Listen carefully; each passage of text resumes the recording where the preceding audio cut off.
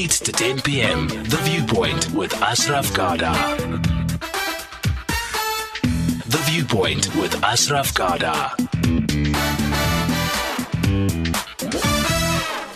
So we'll have a podcast of Mark Haywood. Go to safm.co.za. The website, it'll be up tomorrow morning, 9 o'clock. That's about the time most days. And you'll find the podcast of Really Klabi as well, and just about everybody else. Bonang Mohale.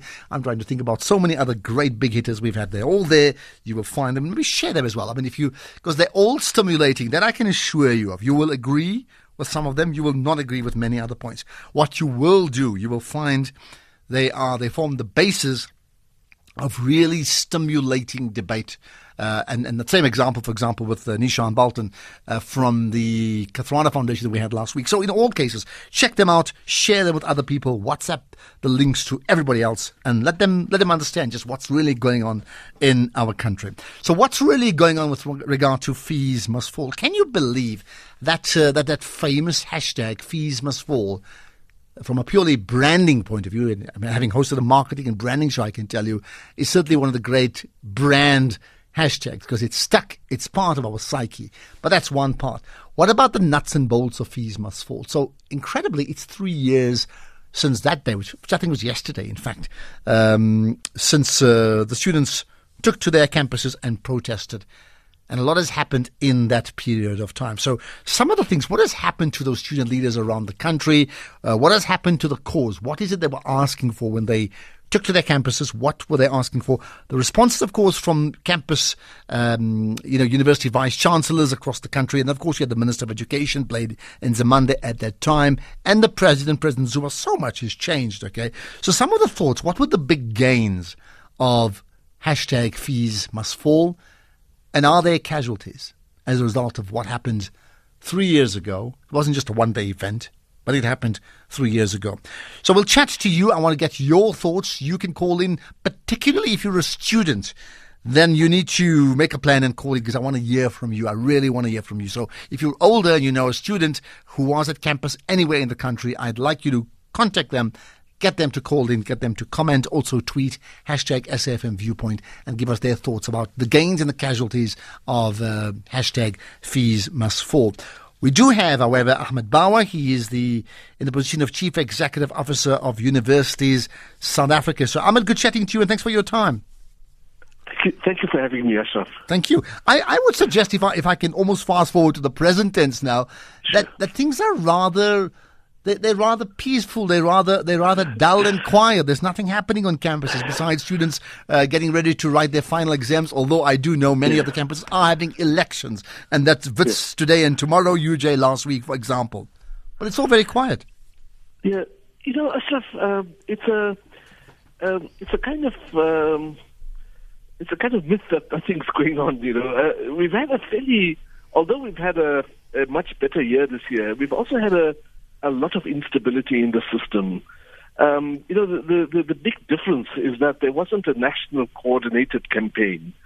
But if you asked me, I would say that basically we've although there are differences, we've gone back to where we were in 2015, early 2015, say.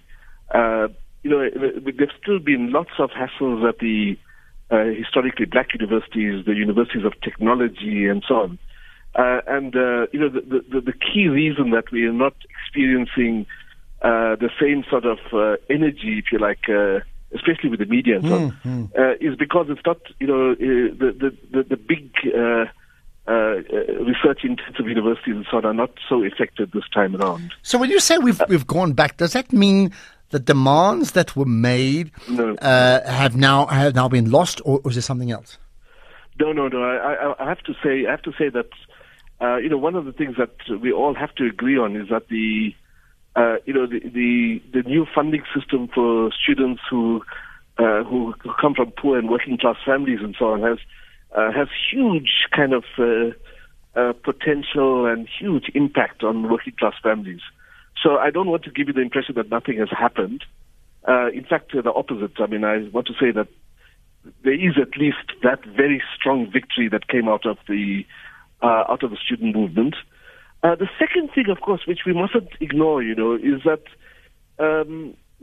what the Fees Must Fall and Roads Must Fall campaigns did was produce a kind of a new generation of activists, if you like. And that has been hugely important, not just to the universities, but to society as a whole.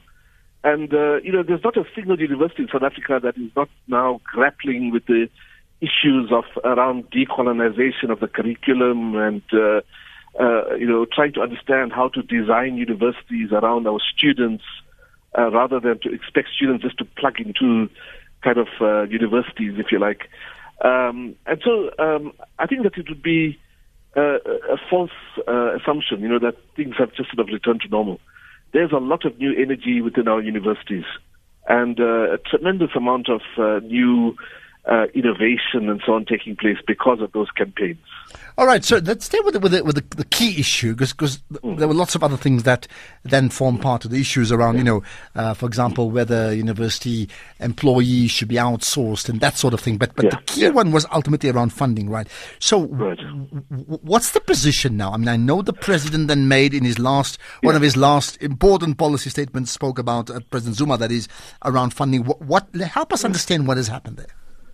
So we have to be completely clear that the statement that was made on the 16th of December last year by former President Zuma have had a huge impact. I mean, however you want to think about it. So what it means basically is that any young person that comes from a family where the family income is below 350,000 rand, and where that young person is admitted to university, that's the end of the story. That student gets a full cost of studies bursary, completely covering all aspects of the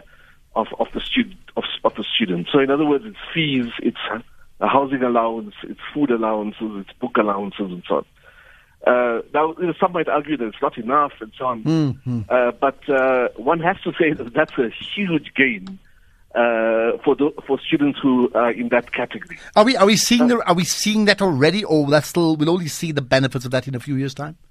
No. This year, all first-time entry students who come from families where the family income is below 350,000 rand receive these bursaries. So they're already in the system, and next year it'll be the first years and second years. And in 2020, it'll be first year, second years, and third years. Okay, so this first year's growing into their next years will always get that support, right? Correct. One of the issues at that time was, so the president's saying this, but where are we going to get the money from? What has happened around that? Right. So at least for the next 3 years, it's built into what we call the medium-term, what's it called, the MTEF, the medium-term budget. And so for the next 3 years, it's in the budget. There is, of course, the big question about the long-term sustainability. But, we have to hope and pray that the economy will grow and that the affordability of this bursary system will remain completely viable. And that, of course, we're assuming that that's going to be the case. Okay. What about... And as a result of that, I mean, let's help us understand this. Where do you fit in as the chief executive of University of South Africa? So we know there are chancellors and there are vice chancellors that effectively run many universities. What's the relationship? So University of South Africa is a membership organization of the 26 public universities, and the board is made up of the 26 vice chancellors and myself. And the body has a number of structures, which we call strategy groups, and it does a whole range of things, including kind of negotiations with the Department of Higher Education Training, with industry and with other partners and so on. But more importantly, it does policy work. It kind of influences policy. It kind of writes policy, and it does advocacy, of course, to some extent. But most importantly, of course, it kind of acts as a cohering structure for the university system. Okay. What then about, one of the biggest issues has been that by and large, the protests were peaceful, but they also turned violent in some of the campuses and became pretty militant. Sure. And there's a debate about who was in charge of that or who was not in charge, and therefore things went out of control. But the reality is there were student leaders at many campuses. I think amongst the more prominent ones, Mcebo Dlamini, who's now going to stand on the ANC Youth League ticket, wants to become the president of the ANC Youth League. But they've been charged, and some of them have spent time in jail as well. One of the issues, of course, was amnesty in terms of being charged. What's the position there? What's your thoughts on that? Yeah, look, we had a very long discussion about this at the USAF board because we were approached by several, not individuals, but several parties and so on. And the position that emerged at the USAF board amongst the vice chancellors was that if there were students who were excluded from university or who suspended or whatever the case is, that each university has the kind of the wherewithal, it has the policy framework and the procedural framework and so on to deal with those cases, and that universities would deal with each case on a case-by-case basis. In terms of the amnesty demand to the president, clearly, that's outside of outside of the hands of the universities. But what we did agree was that if the president did move in that direction, that we would be involved in that process. But that we wouldn't it wouldn't be within our power to deal with. So would you not? Demand. That means if he moves for that, you'd support it, but you wouldn't lobby for it up front. Yeah, and I think that what is within the power of the universities is for students who are suspended or whatever the case is to go back to their universities and say, I'd like to have my case reviewed, and that has happened, by the way, at several universities, and where amnesty has been afforded to those students. And do you have a personal view on this? My personal view is that I think we have to look at it on a case-by-case basis. On the one hand, if students have been imprisoned because they disrupted a few lectures and caused some public disturbance and so on, that's one side of the matter. The other side of the matter is where there's been wanton kind of arson and violence and so on, and that's a different matter, I think. We just have to remind ourselves that the damage to the sector in that period is about 800 million rand. I believe so. That's just the damage to property. That doesn't include everything else that was, the expenses were made. More to come. Let's get some callers. 0891 104 207. Incredibly, 3 years since #Fees Must Fall, or that campaign started by students, and they coined it Fees Must Fall. That great branding and great initiative in terms of getting what they want, and I think by and large it appears they've succeeded. There's been certain losses, so therefore, what are the big gains? What are the casualties? And you give me your thoughts. I particularly want to encourage you, if you are a student, to call in, because I want to get your thoughts. Colin, I'm not sure you're a student, but you can go ahead anyway. Hello. Ashraf, no ways. Those days is gone already. Good evening, Ashraf. Good evening, your guest. Good evening indeed. Right. What's your point? What I wanted to ask about, it's 2015 when it all started, and of course now your guest just mentioned the damage, 800 million. Right. Mm-hmm. Now, it's free education for the first year, the second year, and they're pushing up to the third year. Now, I would love to know, the tax man is paying for all that, Of course, you and I, and your guest. Now, tell me something. I would love to know the success rate. If you're getting something for free, are you going to use it or abuse it, or just go in and just walk out in 1 year and pack up? What's your thoughts? Are you suggesting that if students don't have to pay for their varsity fees, they wouldn't bother studying? No. I reckon, no, Asha, don't put words in my mouth. No, that's why I asked you. No. You can getting it free now, which is all right, Asha. Okay, fine. But now what we are looking forward to, us citizens, us adults, and senior citizens, the future. Now, you're getting something for free. Are you going to use it or abuse it? Are they going to be dropouts? I would love to ask your guest to give us a yearly,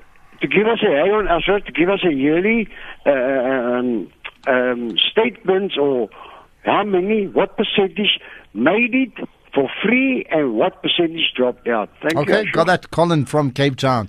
You may want to also give me your thoughts on that issue. Ahmed Bawa, respond to that? Yeah, I think it is quite simple to respond to that. First of all, there's very clear evidence that students who have been supported through, for example, through the National Students Financial Aid Scheme, on average perform better than students who have not been supported. That's quite a remarkable thing. I mean, you imagine that most of the students who are supported come from schools that are nearly dysfunctional and so on. So the issue of financial security for students is a huge game changer in terms of their performance at university. By the way, this study is a proper study done by researchers at the University of Stellenbosch. It's not a thumbsuck. The second point I'd like to make is that we have to just remind ourselves that there are 1.1 million students in the higher education system, and that that we have to be careful not to imagine that 1.1 million students are rampaging through our campuses and tearing down things and so on. The vast majority of students are really committed to their studies and really working hard. The role of universities in social mobility is critical. And, we must be careful not to kind of undermine, initiatives of this kind, which really make it possible for working class people. All right, so quick one, just in one sentence. For you, the big gains and the big casualties in the last 3 years? Well, the big gains have clearly been the generation of the production of a new generation of activists, and the huge changes taking place in the universities in terms of curriculum and so on. The second, I think, which is really critical to understand, is just the idea that that universities have this very critical role to play, which is the social mobility role, and that anything that we can do to support that role is really important for us to grasp and to kind of push along. So from my point of view, at least, I really look forward to a period when we can raise money for the missing middle, which is still a challenge for us. Mm-hmm. And once we've got that going, and there are projects underway with regard to that. Once we've got that done, then I really look forward to tremendous kind of. Just one more point in terms of the downside. Right. The one thing that the last 3 years has done is produced a tremendous amount of angst and the breakdown of trust and so on. Between what? Students and between management? Students and academics. Yeah. Students and administration, staff and administration. And I think that's going to be one of our big challenges over the next 2 to 3 years. It's probably something I'm going to put to Mcebo Dlamini. I'm going to talk to him next, in fact. So you may want to listen in, although we're going to stop talking to you now. Ahmed Bawa, thank you for your time. Most appreciated. Chief Executive Officer of Universities South Africa. Okay, so we do have Mcebo Dlamini on the line. Mcebo, good chatting to you. Hello. Good evening to you, my brother, and thank you for having me. Good evening indeed. So 3 years ago, just about a couple of days ago, in fact, particularly at your campus, Wits University, Fees Must Fall was born. The question we're asking, in that period, what has been the big gains? What has been the big casualties? So go ahead and tell us. Yeah, I didn't get the question. Your line was bad. What I was saying, since 2015, so 3 years ago, comparative to now, what has been the big gains of Fees Must Fall since then, and has there been any casualties as a result of Fees Must Fall in the last 3 years? Well, there have been a few gains here and there. Especially, we would say that, remember, the fact that we managed to bring this topic into the discourse and getting the country talking about it, whether they were agreeing or disagreeing, it was part of an achievement because it was a topic that have been forgotten when the political parties have been, campaigning and in the name of free education. And also, it also brought the level of consciousness. It raised the level of consciousness around the black students in the institutions of higher learning, mostly the white-dominated spaces.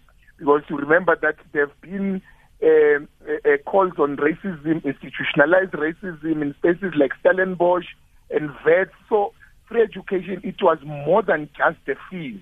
It was probably about self-determination and black consciousness and the high level of Pan-Africanism within the protest and the language that was used.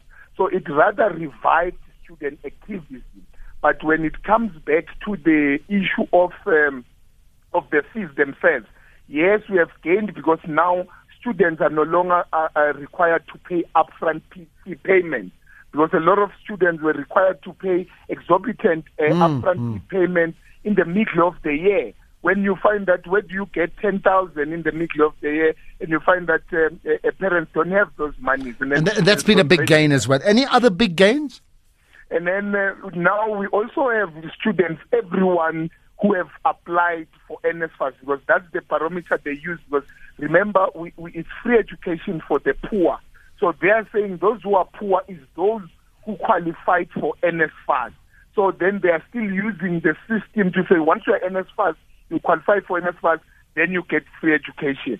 So all those who had applied for NSFAS, they were accorded free education. Nobody who applied for NSFAS was never received the grant. So our people are in class, our people are eating in dining hall, our people are sleeping in residences. But the problem is that the universities are not enough for the number of matriculants who pass and qualify to go to university. It's like government was caught off guard over the 24 years. They haven't expected the influx, because it means we are poor in planning. These universities were meant for those few students who were graduating in matric at that time, because when you look at these lecture halls, they can only accommodate 50. Yeah, fair enough. And I think it's a serious problem. So, okay, those were the gains, right? What has been the losses? What has been the big casualties of the last 3 years?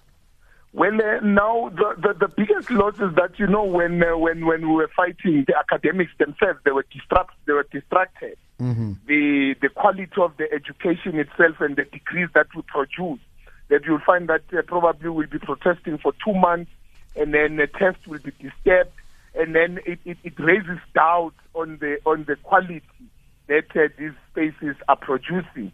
Now, that's what we are now trying to stabilize. You look at universities, quite a number of universities are losing accreditation on certain degrees.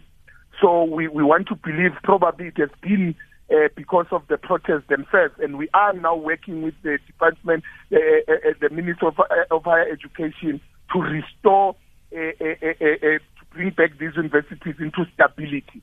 And also there were high failures, high academic exclusion in December. So would you say that's directly as a cause of the levels of disruption caused by what may be a necessary stay away from people like yourself, but it certainly has cost you a weaker education result at that time of the year? Is that what you say? Well, we are saying it could have been a contributing factor. Okay. You can't run away from the fact that there was some distraction, there were disturbances, and the system reacts when such actions happen, because the standards and the degrees, some of them are controlled out of the country; they're not controlled inside.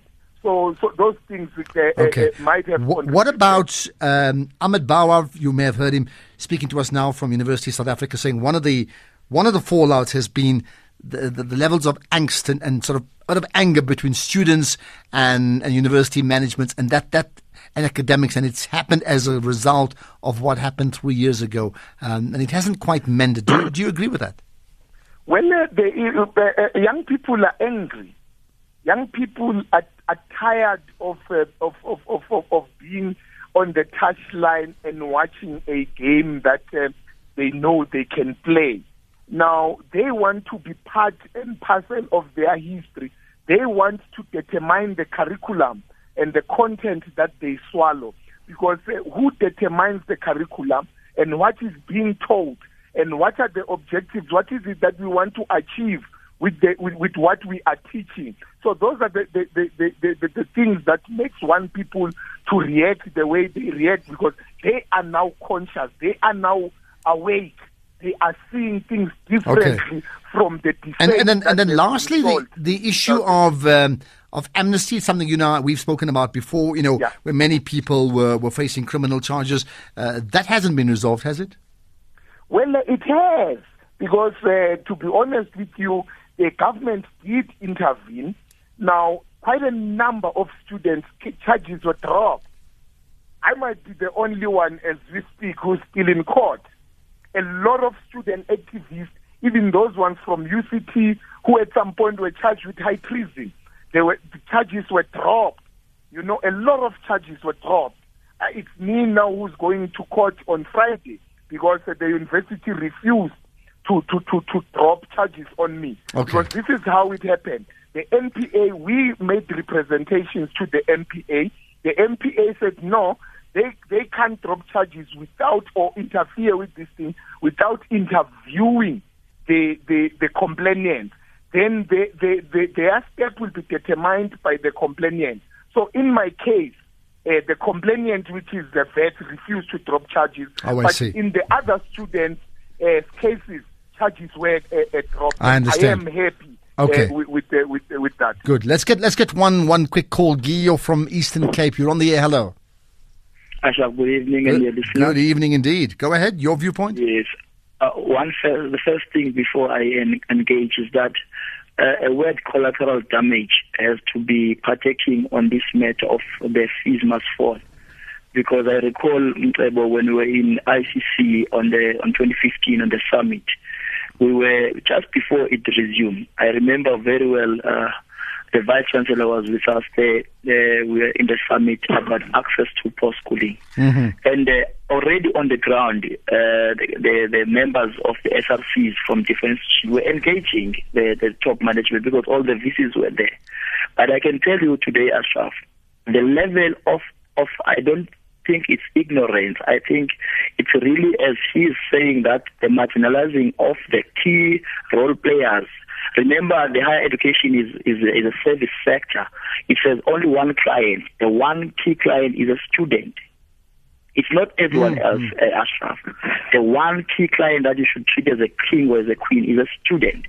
That means for every improvement, for every high decision you are making, it must be resolving and revolving around the student. Right now, I was in 2017. I migrated in KZN to help one institution that had a problem of the online funding, and this year that institution has a smooth flow. But the top management is so ignorant to come and make a gesture of great gratitude to say, you are one young person in South Africa who you move from one province to resolve our own matter that we had been having here from previous years. But today that institution has just decided to suspend the campus rector who made the decision to say, I trust in your modality, help my campuses. Mm-hmm. And when we did that, the Vice Chancellor, it's unfortunate that Bawa is out now because on that 2015 he was there. He was still a Vice Chancellor of DUT. I was going to engage him to this matter and say, you are so much ignorant, especially the people who are on the high profile level. I've been writing now to Minister. Okay, can I hold it because we don't have much time now. So I hear what you're saying, huge areas of concern, and maybe we need to do a full analysis in terms of fees must fall from different angles, from management, from the academics, from the students, across the board, have an analysis. Thank you for that call, Guillaume. Mcebo, just quick thing from your side, right? So you're not sure what's going to happen to you. That would be seen as a fallout. I do understand you are now going to stand on the ticket for the ANC Youth League presidency. Just yourself. The other is Fasia Hassan, of course, winning a global award from Norway, I think, for a peaceful position with regards to fees must fall. Of course, both of you come from the same camp, right? Yeah. Is it a bit of contradiction within that? Well, there isn't any contradiction. Look, as young people and activists in the fees must fall, in as much as we had said that fees must fall is led by young people, not by a political party, but we all came from different political formations. all of us, and it was led by all the political formations. Now, when we were leading Fees Must Fall, or immediately, it meant that our interests were in conflict with the elders, those who are in government, now who are leading us. So we represented the views of young people. So me availing myself to lead the ANC Youth League means that I am still availing myself to lead young people, but now within a structure. Okay. And we have always been championing the interest of young people. Fair enough. Now, I'll leave you with this here. Can we say that particularly yourself, and I understand that is it Shaira, who's now doing some masters, if I'm not mistaken, but certainly from your side, and Fasia, who's now part of the ANC election campaign, that both of you, it may not be intended, but one of the unintended benefits, it has certainly raised the public profiles of Mcebo Dlamini as well as Fasia Hassan, right? Well, I think it is different because Fasia is employed. I mean, I am being lobbied by young people on the ground to say, lead us. The other one is employed by the movement. I am not going to be employed. I am an activist. But ultimately, both of you would hold significant. Ultimately, both of you, whichever way, will hold significant positions within the ruling party if you get your position as ANC Youth League president. And she does, I wouldn't say that it's a crisis because all these young people who have been leading in all in this institution, Vuyani, for instance, is fully employed by the EFF. Atabile Mascole are working for the PAC in Western Cape. Okay. We all had political hope. But that's the point. It has raised your profile. That's where we're going to leave it for now, Mcebo Dlamini. I think we need to do a fuller analysis on that. It's very, very interesting. 3 years ago, #Fees Must Fall certainly changed South Africa as far as I'm concerned forever.